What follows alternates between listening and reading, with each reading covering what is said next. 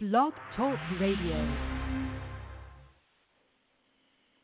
Welcome to the Nonprofit Utopia podcast, formerly known as Nonprofit U. Our podcast is an extension of our community, and we provide a forum where nonprofit stakeholders can share lessons learned and discuss the latest developments in the industry. My name is Valerie Leonard, your host. I'm the founder of Nonprofit Utopia, the ideal community for emerging nonprofit leaders. I work with nonprofit organizations to help them make a stronger impact to their clients and communities. You can find out more about us on nonprofitutopia.com, Facebook, and Twitter.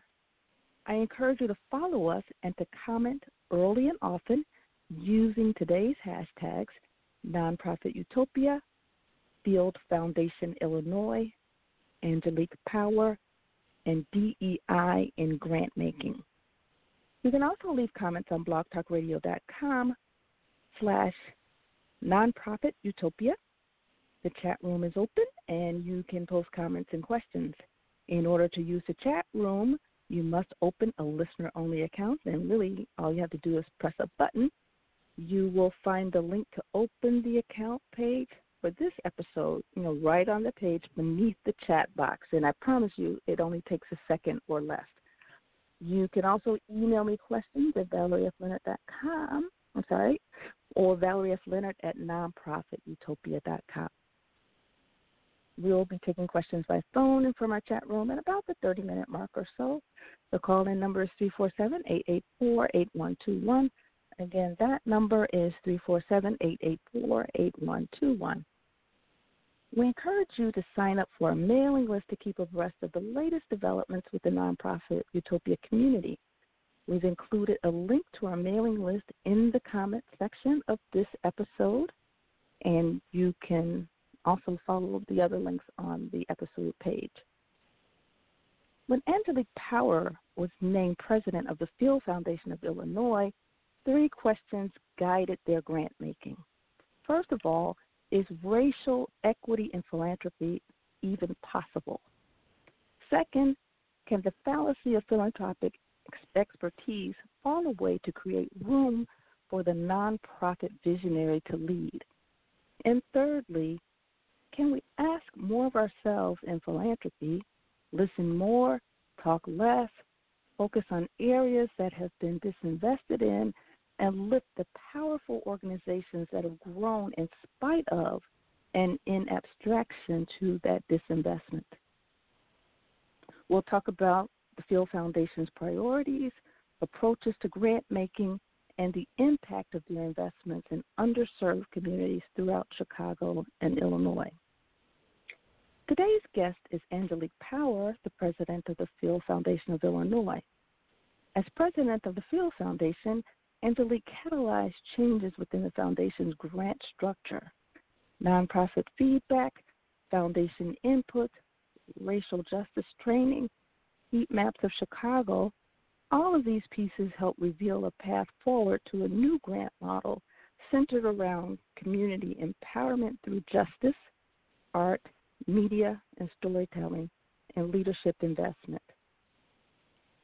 This model opens the door to funding for neighborhoods that are too commonly disinvested in and aims at addressing root causes of issues in order to allow every Chicagoan to thrive in the city we love.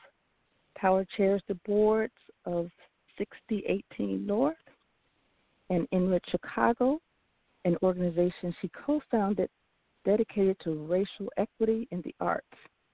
She also serves on the board of Forefront Illinois and the national organization Grantmakers in the Arts, and is a co-chair of Chicago's Mayor-elect Lori Lightfoot's transition team. So, thank you so much for being with us today, Angelique. Thank you for having me. I'm excited to have this conversation. Okay, yeah. And before we get started, can you tell us a little bit more about your background, how you came to philanthropy in general, and then the Field Foundation in particular? Sure, and we're having this conversation a day after Mother's Day, so I want to ground it in really what my background is and my upbringing. I'm a Chicagoan, grew up, born and raised on the South Side, grew up in Bronzeville and then in Hyde Park. My parents have both passed, but my mother was white and Jewish. My father was black, and she was a Chicago public school teacher, and he was a Chicago police officer. And so we grew up with an awareness of being a part of communities and being apart from communities at the same time.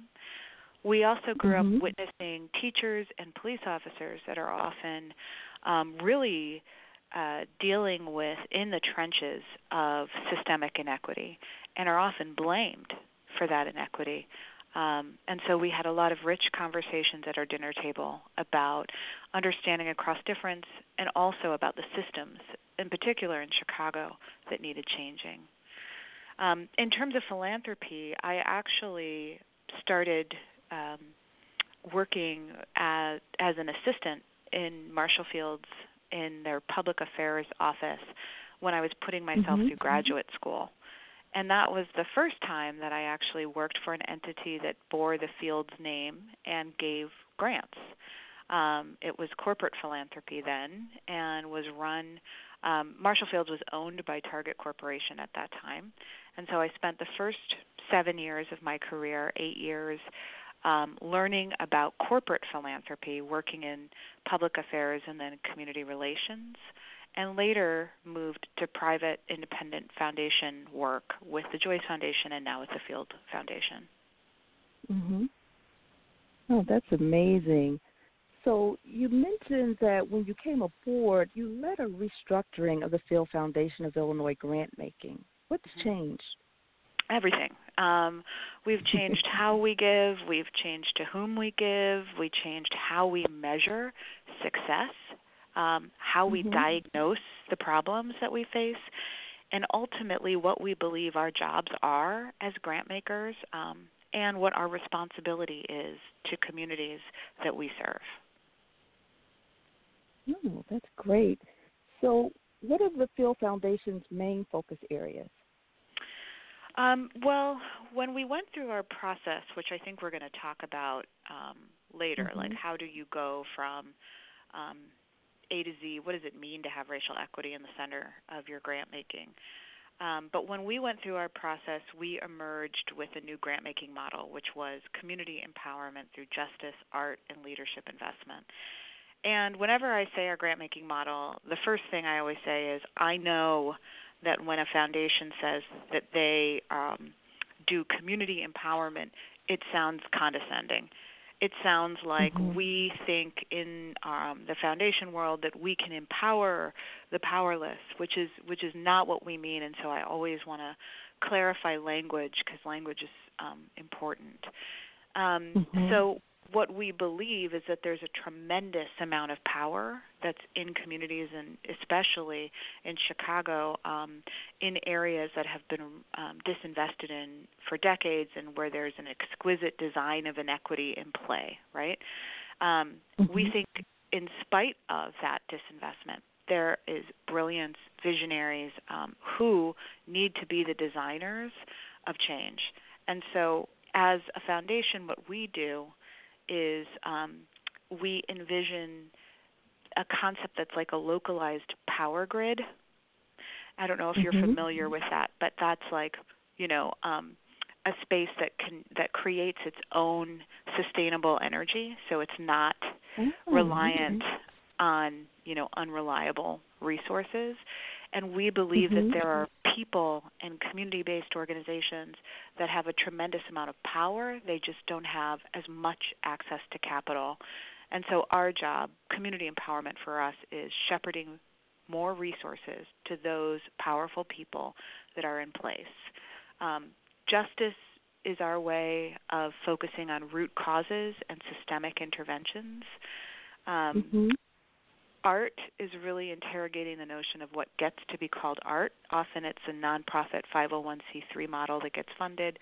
Art happens through individuals and collectives and businesses. How do we find creativity and fund it? And leadership investment means investing directly in individuals that are doing this work. So we fund organizers, we fund creatives, we fund journalists, we fund storytellers.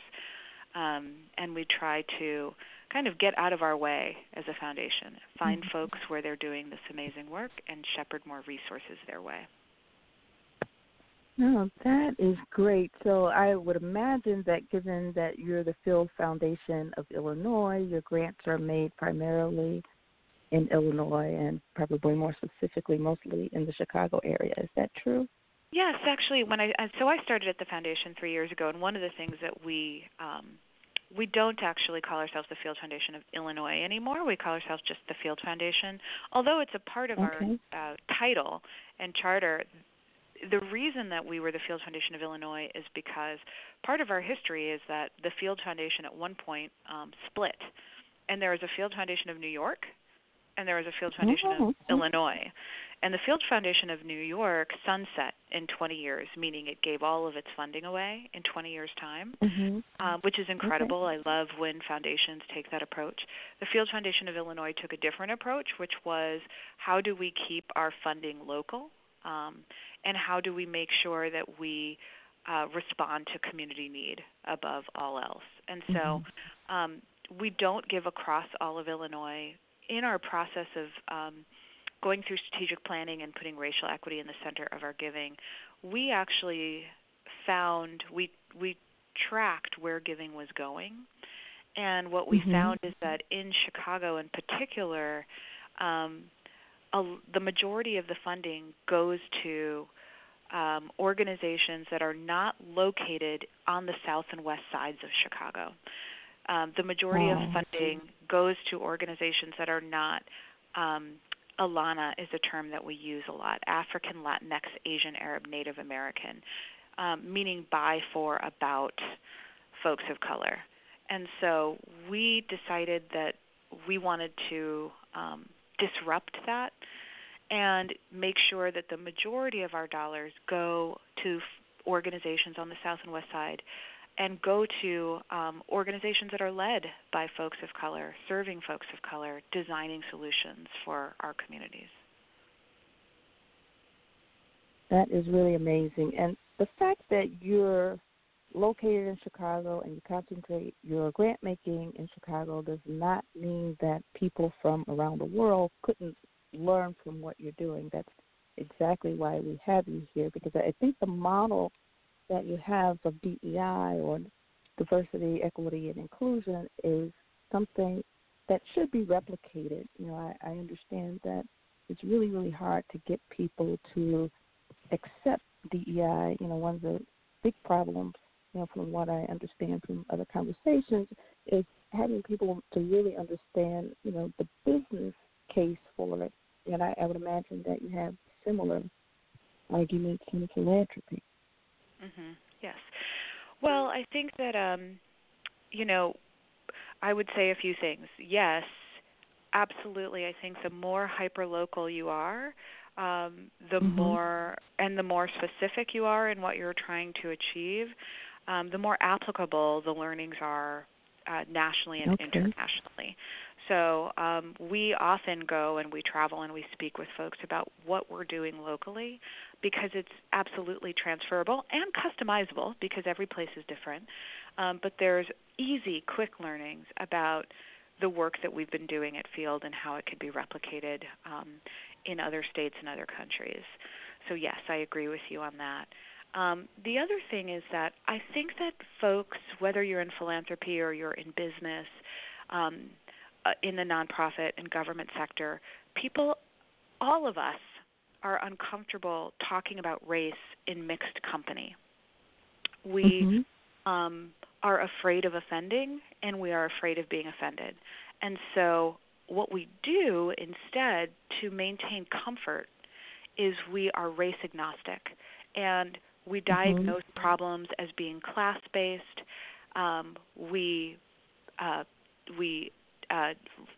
neglect conversations that actually take into consideration the historic racism structured, designed racism and inequity that occur. And we allow ourselves to fall into conversations, either-or conversations, like, but what about marginalized white rural communities? You know, as opposed to focusing on marginalized, disinvested communities of color, as if both can't be valid, important conversations to have in conjunction with each other. So I think that that fear of not knowing how to have the conversation has codified these structures that are inequitable and that are racist structures. So a lot of what we had to do was figure out first how to have the conversation. And that's why racial justice training for us was extremely important, not as a sideline to a strategic plan, but as part and parcel to a strategic plan. Wow. So our full board and staff went through racial justice training simply so we could diagnose the issues more accurately. To your point, people worry that DEI is a distraction from solving the problems rather than thinking that we actually get a much deeper return on investment once we diagnose the problem accurately. I love it. I love it. She's evidence-based all the way. Okay, so the grant-making process itself, can you walk us through it from the Field Foundation perspective? So what happens from the time the grant-making program is conceived to the time you actually fund the individual grantees, monitor their progress, and the grants are closed out? Okay, I'm going to try to do this efficiently because I know we don't have all the time in the world, and I could take it in telling you about the process that we went through to put racial equity in the center of our grant making and what it means now.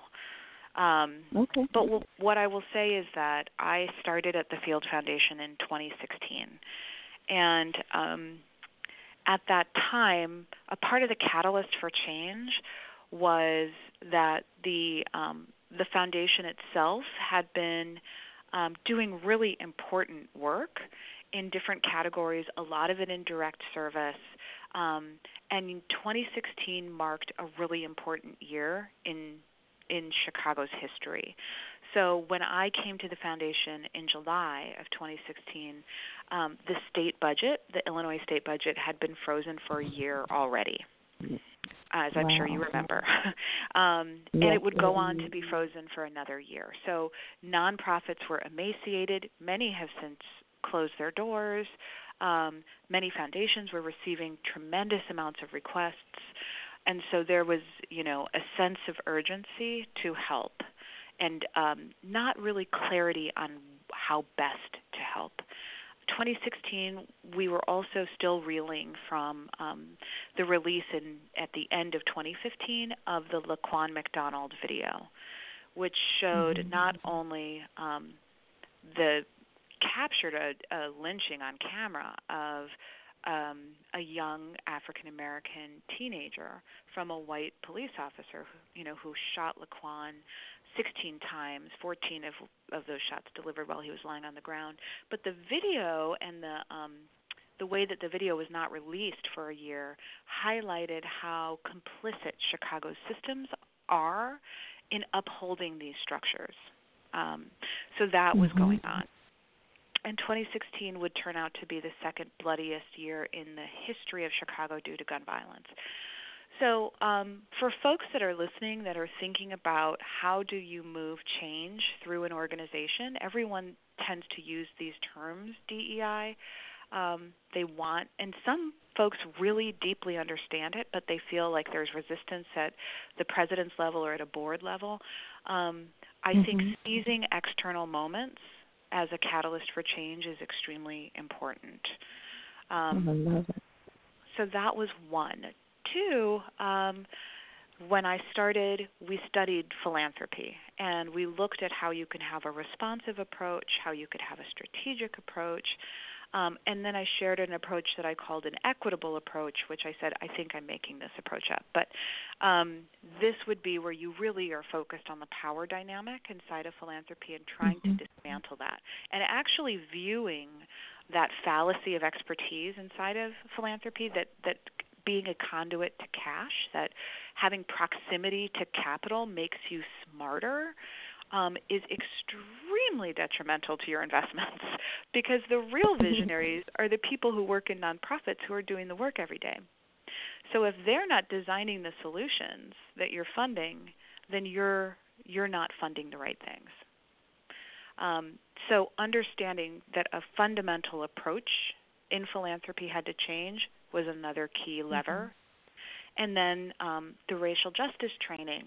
And during the racial justice training, I had a board member raise her hand and say, I just want to say very early on in the training, I don't think that the problems in Chicago are actually about race.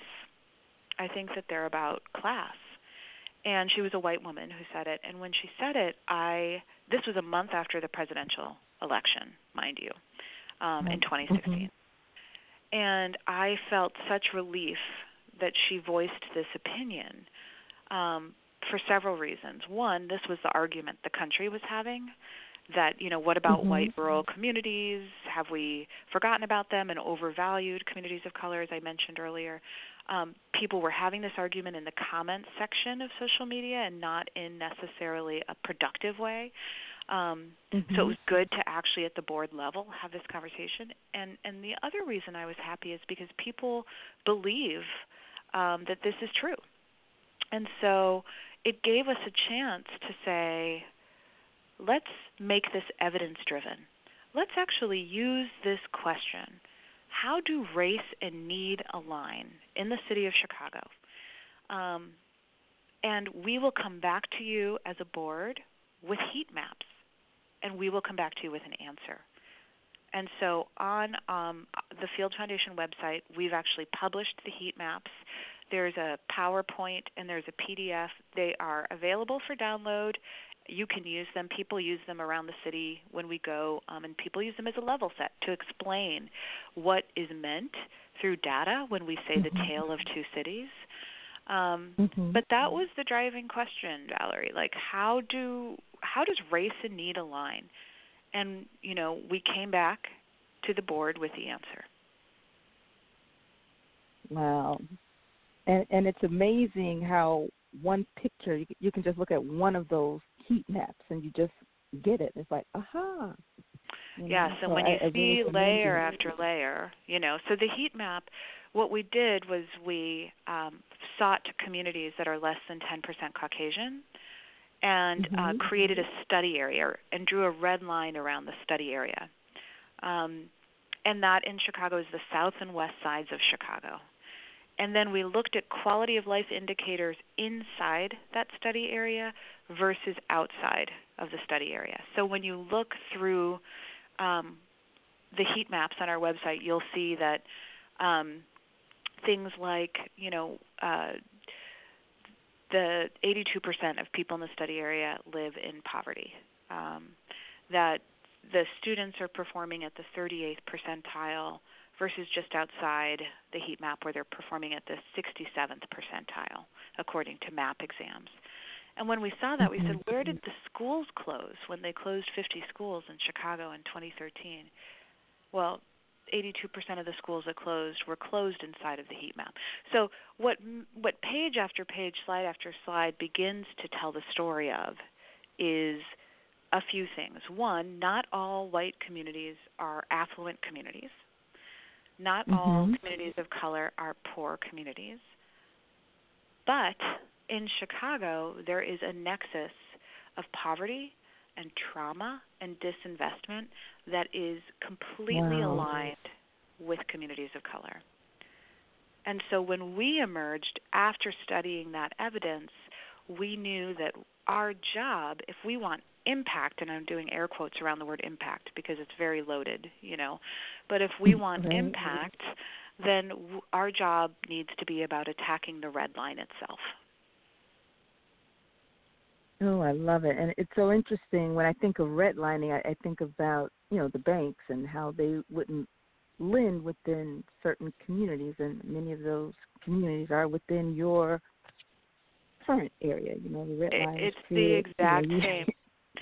That's exactly right. That red line hasn't changed in decades because it hasn't been allowed to. I mean, that it's not by happenstance that people are underperforming in schools. It's not by happenstance that you're 350% more likely to be harmed by violence if you live within our study area. It is a designed problem. Wow. Right?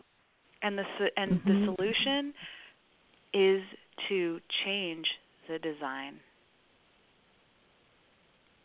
I love it. I love it.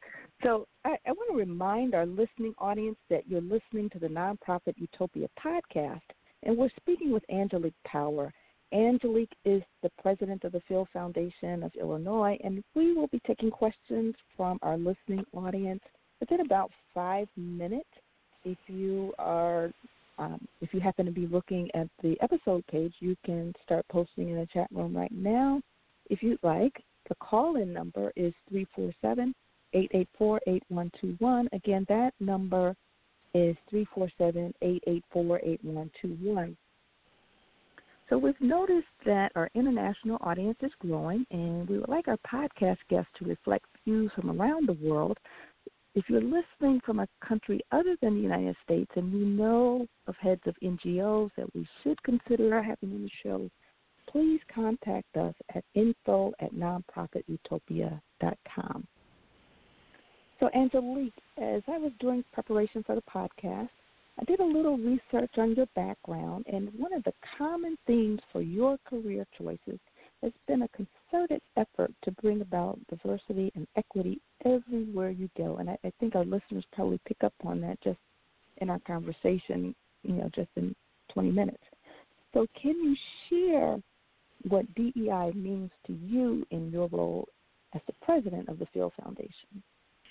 Yes, and thank you for asking this question, because I think these are terms that we use all the time, and they're very different in their meaning, and I always like to distinguish them. So whenever I talk about this, I always use a restaurant analogy to distinguish between diversity, inclusion, and equity.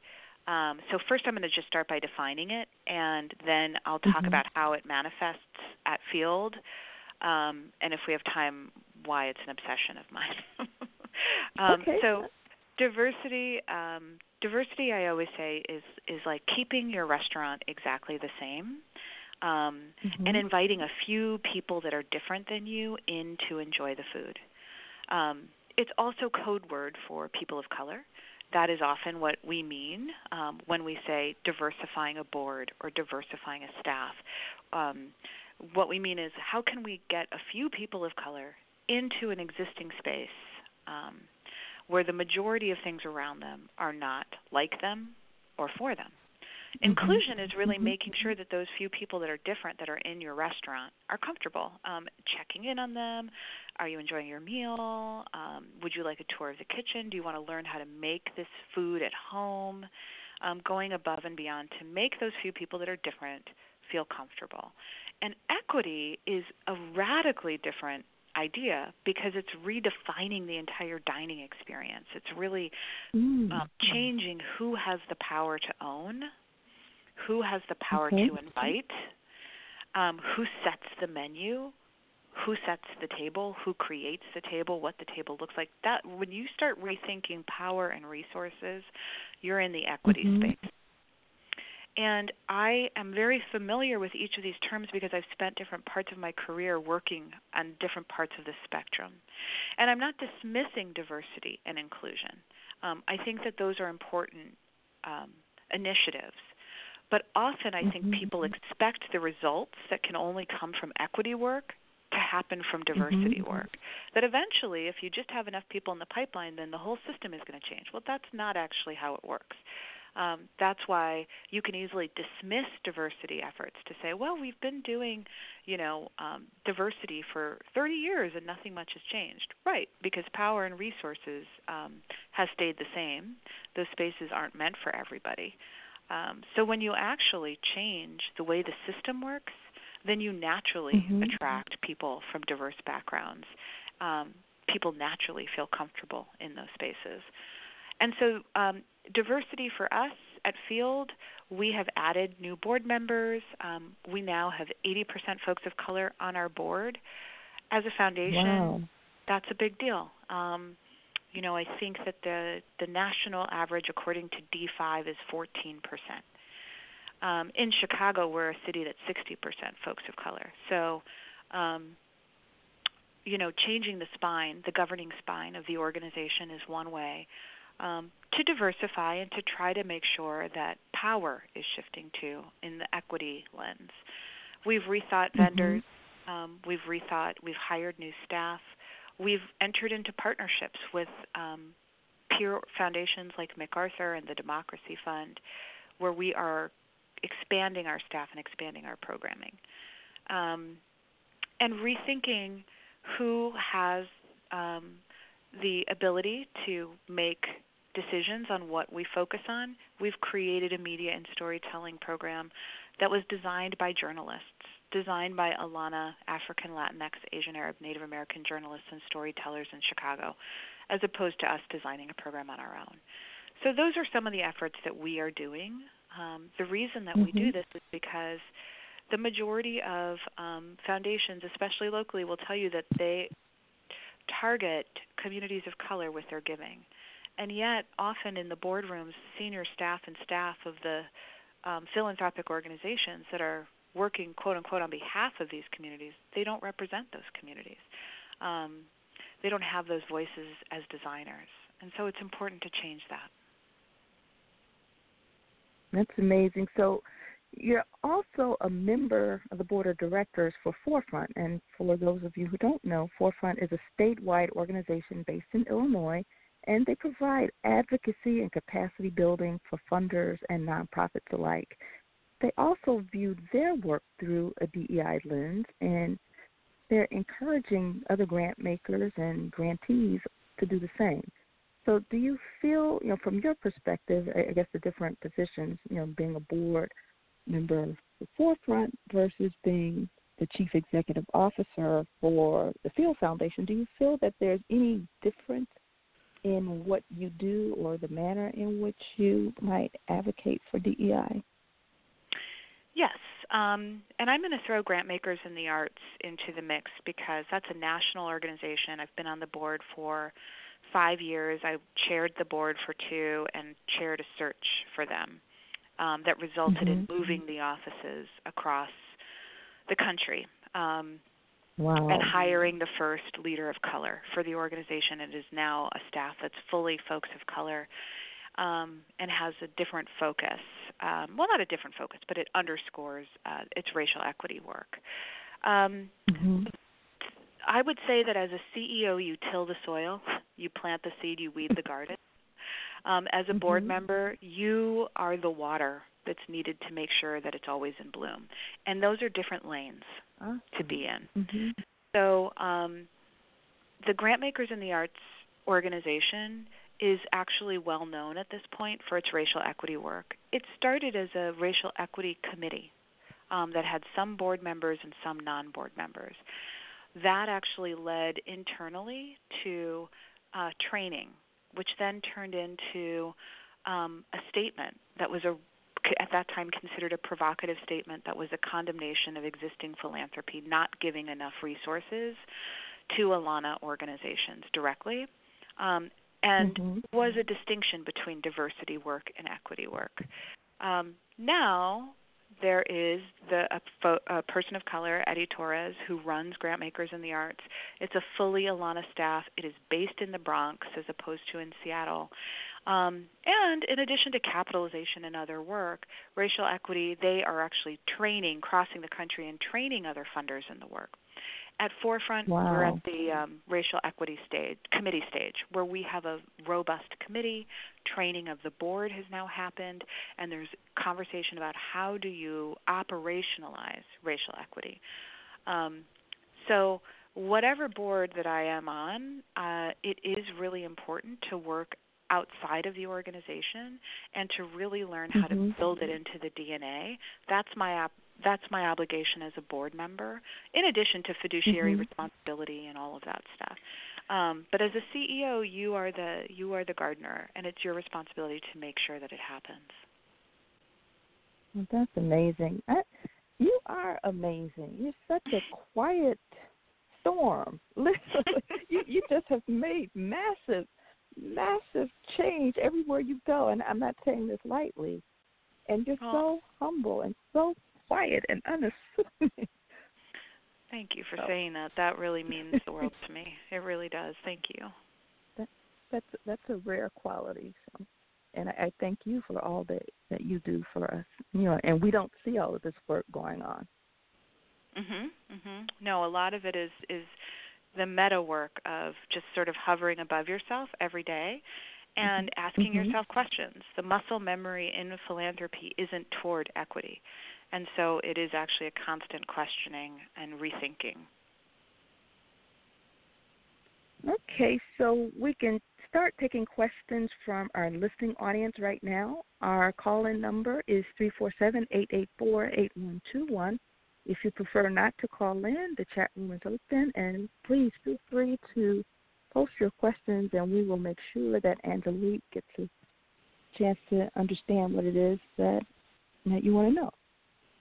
So, Angelique, we may or may not get calls, but while we're waiting, I just want to unpack some of the guiding questions you and the Field Foundation of Illinois asked when you first started. And I know you can only speak for your work and the work of the Field Foundation when you respond. And the first guiding question was, is racial equity in philanthropy even possible? So how would you respond to that question 2 years into the job? I would say the jury is out. Racial equity, as we've been talking about, is about sharing of power and resources. And philanthropy is often about an elite group making choices around resources. So we're trying. We believe that it's possible, but we also need to check ourselves and have some healthy skepticism around what we say we're going to do. So, in some ways you could say, well, how do you relinquish all power if you are accepting letters of inquiry and you're still making decisions? And we're not a big foundation. We're actually a small foundation compared to others around Chicago. And so we say no the majority of the time, and we're still the ones who are making the decision. So is that racial equity in philanthropy? That's really what I mean when I ask that question. Is racial equity in philanthropy even possible? What is the end state of power and resource sharing? Okay, great. And the second question was, can the fallacy of philanthropic expertise just fall away to create room for the nonprofit visionary to lead? Yes. This harkens back to that.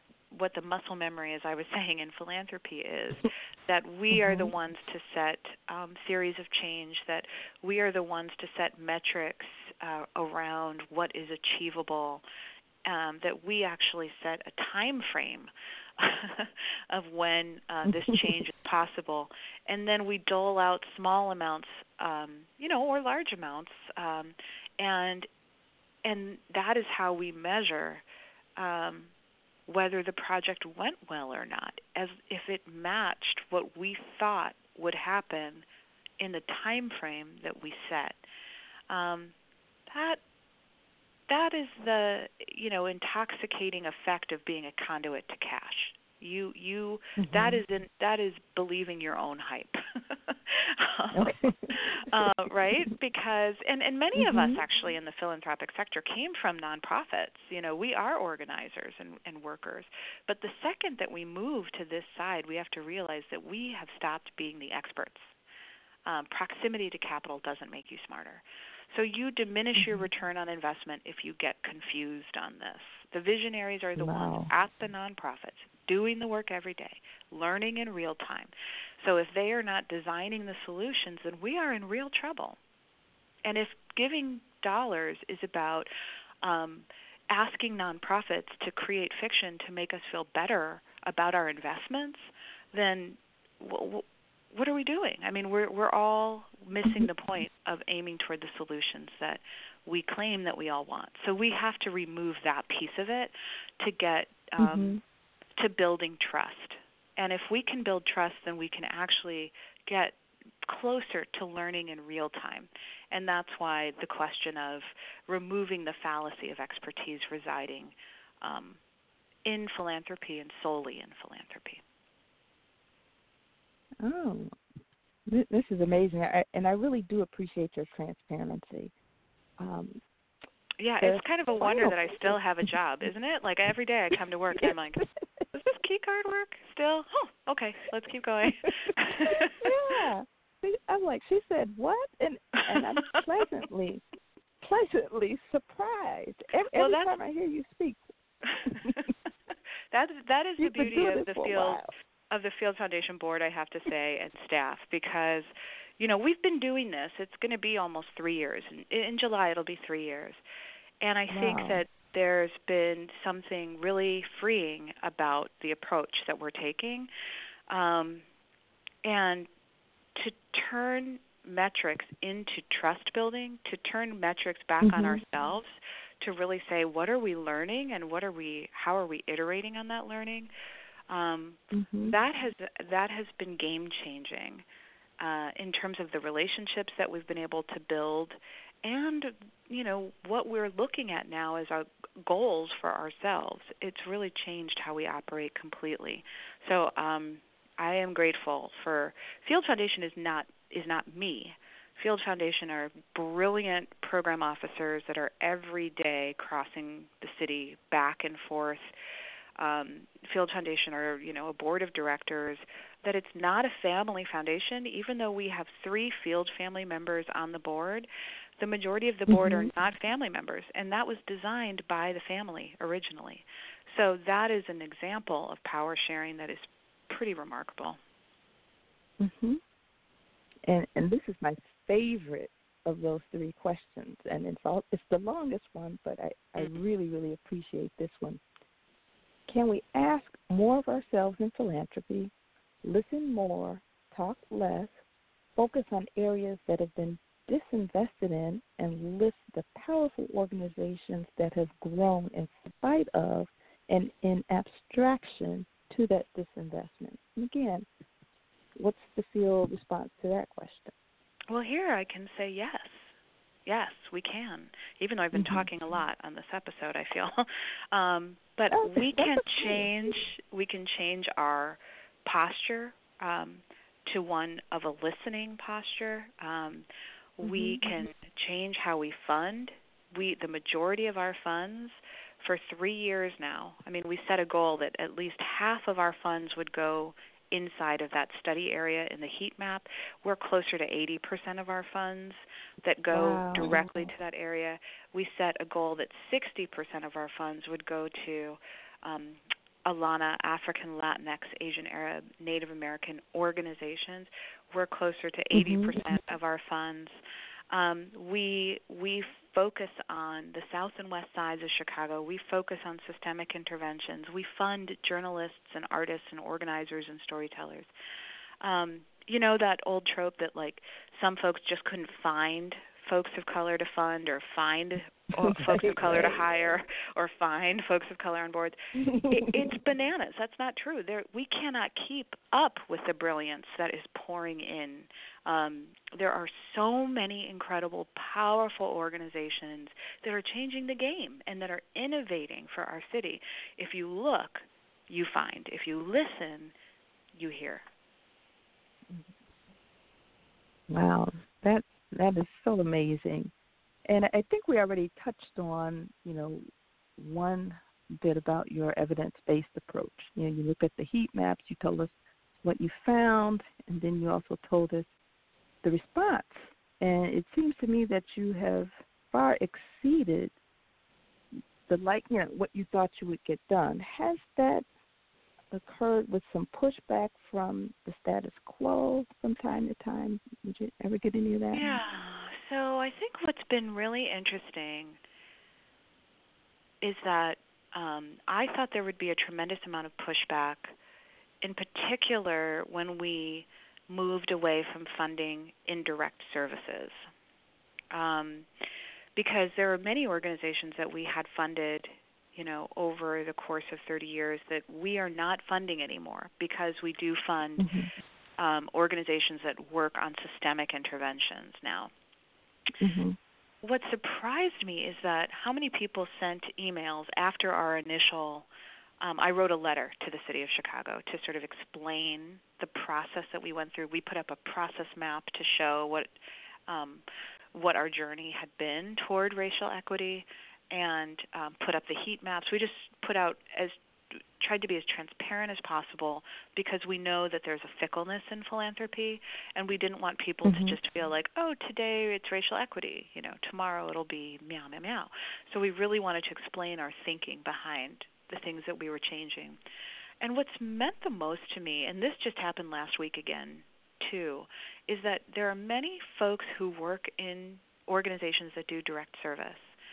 And they wrote to us to say, thank you for what you're focusing on, because people in direct service are some of the most thoughtful people about what the systemic issues are. And they understand that it needs to be changed at the root, or else they are going to continue to spin their wheels in their work.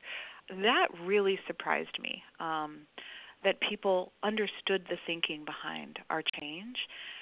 So I've seen that a lot more than I've seen resistance. Now, there are a lot of organizations that are predominantly white, larger organizations that have received a lot of funding, that are doing good work, that have important policies, that work on behalf of communities of color that are precluded, for the most part, from funding. What we'll say is, if you're working with partners within the South and West Sides primarily, we are more likely to fund your partners that are there, but you can still, continue your partnership. I think that was a change for people. I think that, that's still something that we field a lot of questions on. And we do have a portion of our portfolio that goes to citywide powerhouses, is the term we use, meaning organizations that are, predominantly white-led organizations that are in other parts of the city that are sharing power with folks within the study area in ways that are real and extremely interesting and important. And so that is about 10% of our portfolio. Okay, great. Okay, so I want to remind our listening audience that you're listening to the Nonprofit Utopia podcast, and we're speaking with Angelique Power. Angelique is the president of the Field Foundation of Illinois. We're taking questions from our listening audience and chat room right now if you have any questions, and I encourage you strongly to take advantage of this moment. We don't always have a moment to speak directly to the head of a foundation. Our call-in number is 347-884-8121. And before we get back into our interview, I just want to tell you a little bit about Nonprofit Utopia. We are the ideal community for emerging nonprofit leaders, and we've created a safe environment in which our members can innovate, speak candidly about the issues and concerns they face on a day-to-day basis, and share ideas and resources. You can learn more at nonprofitutopia.com and nonprofitutopia.mn.co, and we have links on our episode page. And our mission is to provide ongoing professional development and networking opportunities in which experienced nonprofit professionals can share expertise with the next generation of ethical leaders. The overarching goal of the community is to give our members the tools they need to develop strong organizations that will make a lasting impact. Our vision is to strengthen the global nonprofit sector by providing training and development opportunities for 50,000 emerging nonprofit leaders throughout the world by 2033. And this episode and others like it is just one of the ways. So in the interest of time, we may need to skip around a little bit, Angelique. I think one of the burning questions that I have and so many other Chicagoans have is around your work as one of the co-chairs of the transition committee. And, I could be transition team. I could be calling it wrong, but I think people know what I mean, for our mayor. We just elected a new mayor here. in Chicago, and that is Lori Lightfoot, and she wisely named you one of the co-chairs. And I know you can't, reveal a lot of specifics, but I'm just wondering, what you think the implications for the nonprofit sector could be with having Lori Lightfoot in office. Well, first I'm going to officially take off my hat as president of the Field Foundation and then put on my private citizen hat because we have a bright line at the foundation between how we interact with government entities. And so I'm helping to chair the leadership transition team as a private citizen. So just stating that. So I have to tell you, what's interesting about this process is that there are 10 formal transition teams that have been in motion that formed shortly after the April 2nd date when Lori became the mayor. Lori, I should say Mayor-elect Lightfoot, received 74% of the vote, I want to say, across Chicago. And so it was a resounding vote for reform.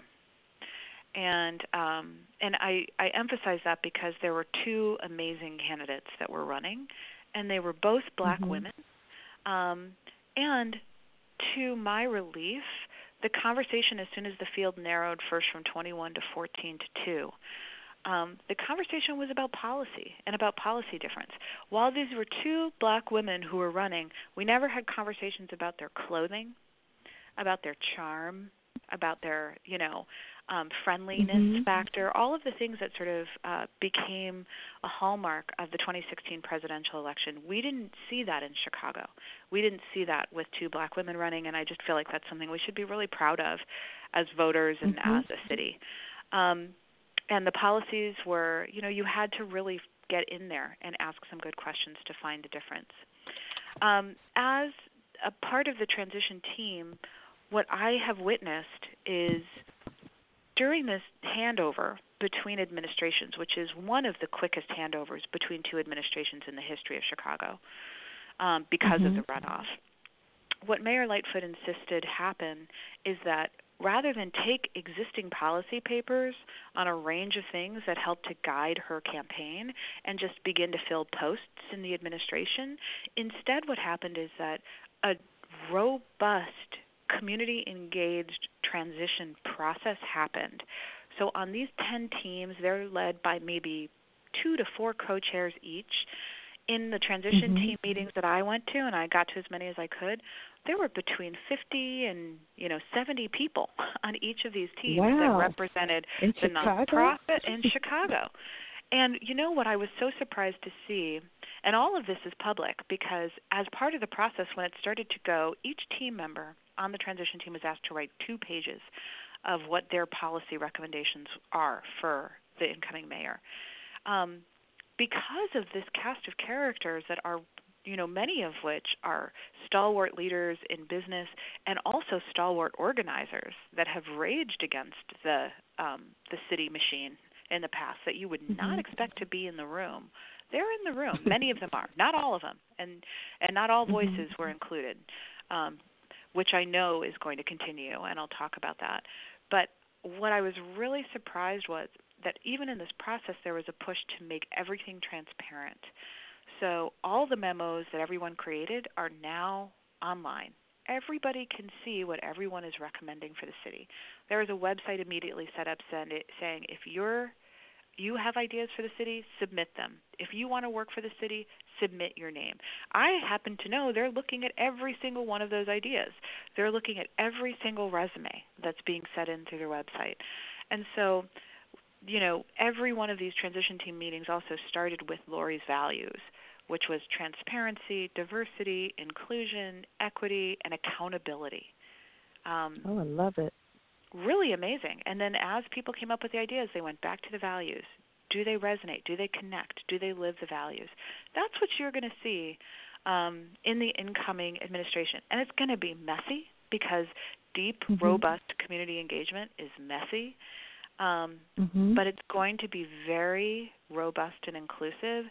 And I think for nonprofits that have felt like they never had a way in or a seat at the table, this process of rethinking what better government can look like in Chicago is underway. And so I think nonprofits really do have to help lead what that looks like. And I think, once again, as we showed in the runoff with how Chicagoans actually handle talking policy and making changes, I think we will see that in the next administration. Oh, I love it. I love it. And we've got time for one more question. You can put your president's hat back on. Okay. It's a beret, and it's back on. Okay. I personally am very impressed with what I've heard today. And, again, I continue to tell you, everything you do, it seems to be consistent with DEI. It's just part of your DNA, and I love it, and I thank you for it. And my question to you is, what advice would you share with any of your colleagues in philanthropy or nonprofit management, for that matter, who want to focus more on, not just DEI, but truly evidence-based DEI in their grant making, their programs and services, or, their culture in general? Well, the first thing I would say is that if you are in Chicago, find your community, because there are a lot of people that are working on DEI and racial equity locally. If you are nationwide, there are communities across the nation, and if you are global, connect, because this work has to be done in coalition. It cannot be just you and your organization, because it's risky work.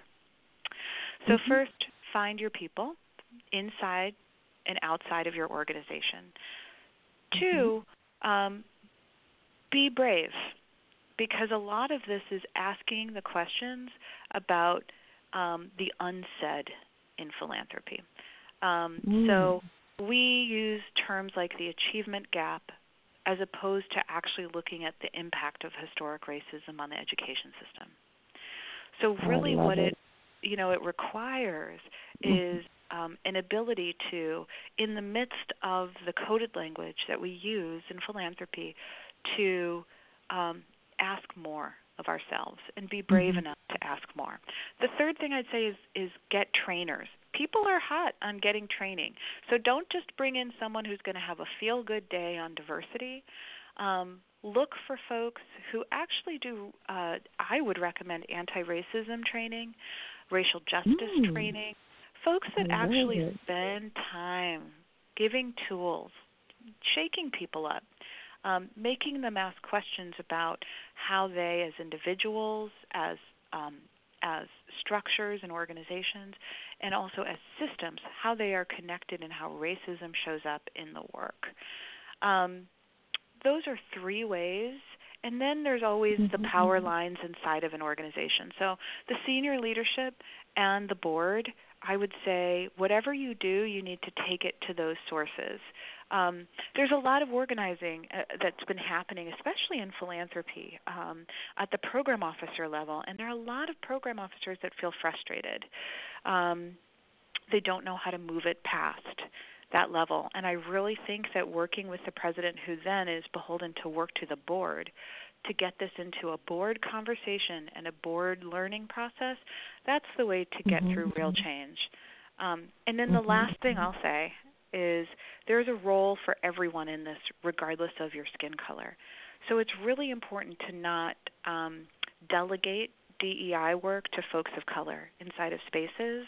It's really important, if you are a person who identifies as white, that you use your voice and your privilege to really work with folks of color and to carry the ball down the field, to carry the message, to move for this to be thought of, to have this be a part of the conversation, to push for trainers, to push to have the race discussion.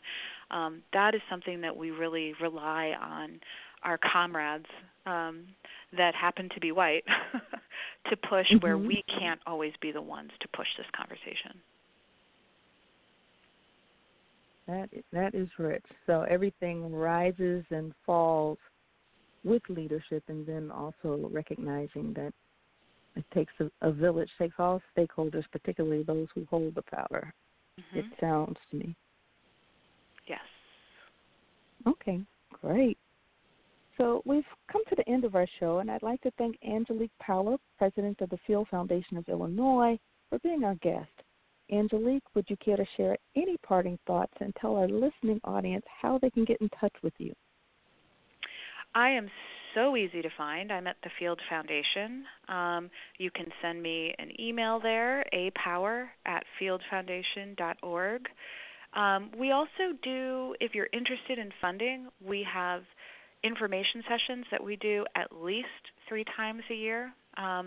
And that's where we actually get out, we meet folks, and we talk to them about what we're up to, and we listen to what you are up to. And the final thought I would say is just one of gratitude. The nonprofit community is what makes, the world that we live in deliver on its promise of justice. And so I just want to say thank you for everyone who's listening, who works so hard around the clock in nonprofits. Oh, awesome.